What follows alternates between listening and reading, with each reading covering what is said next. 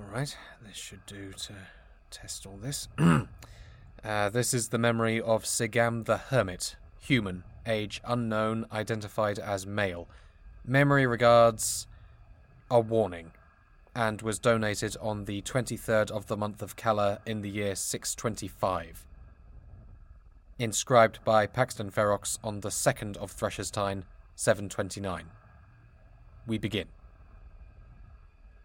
Don't bother trying to find me after this. You won't be able to.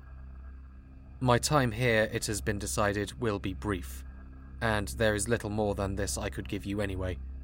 So with my limited time, I have decided to come and speak to you on the subject of words.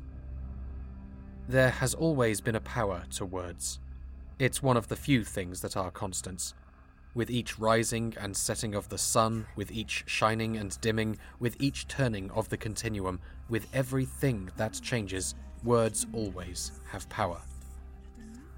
The right word can bring salvation or destruction, give hope and take it away. The right word can return what was once thought lost, or kill the world too early, or even plunge all creation into a chaos from which there is no return.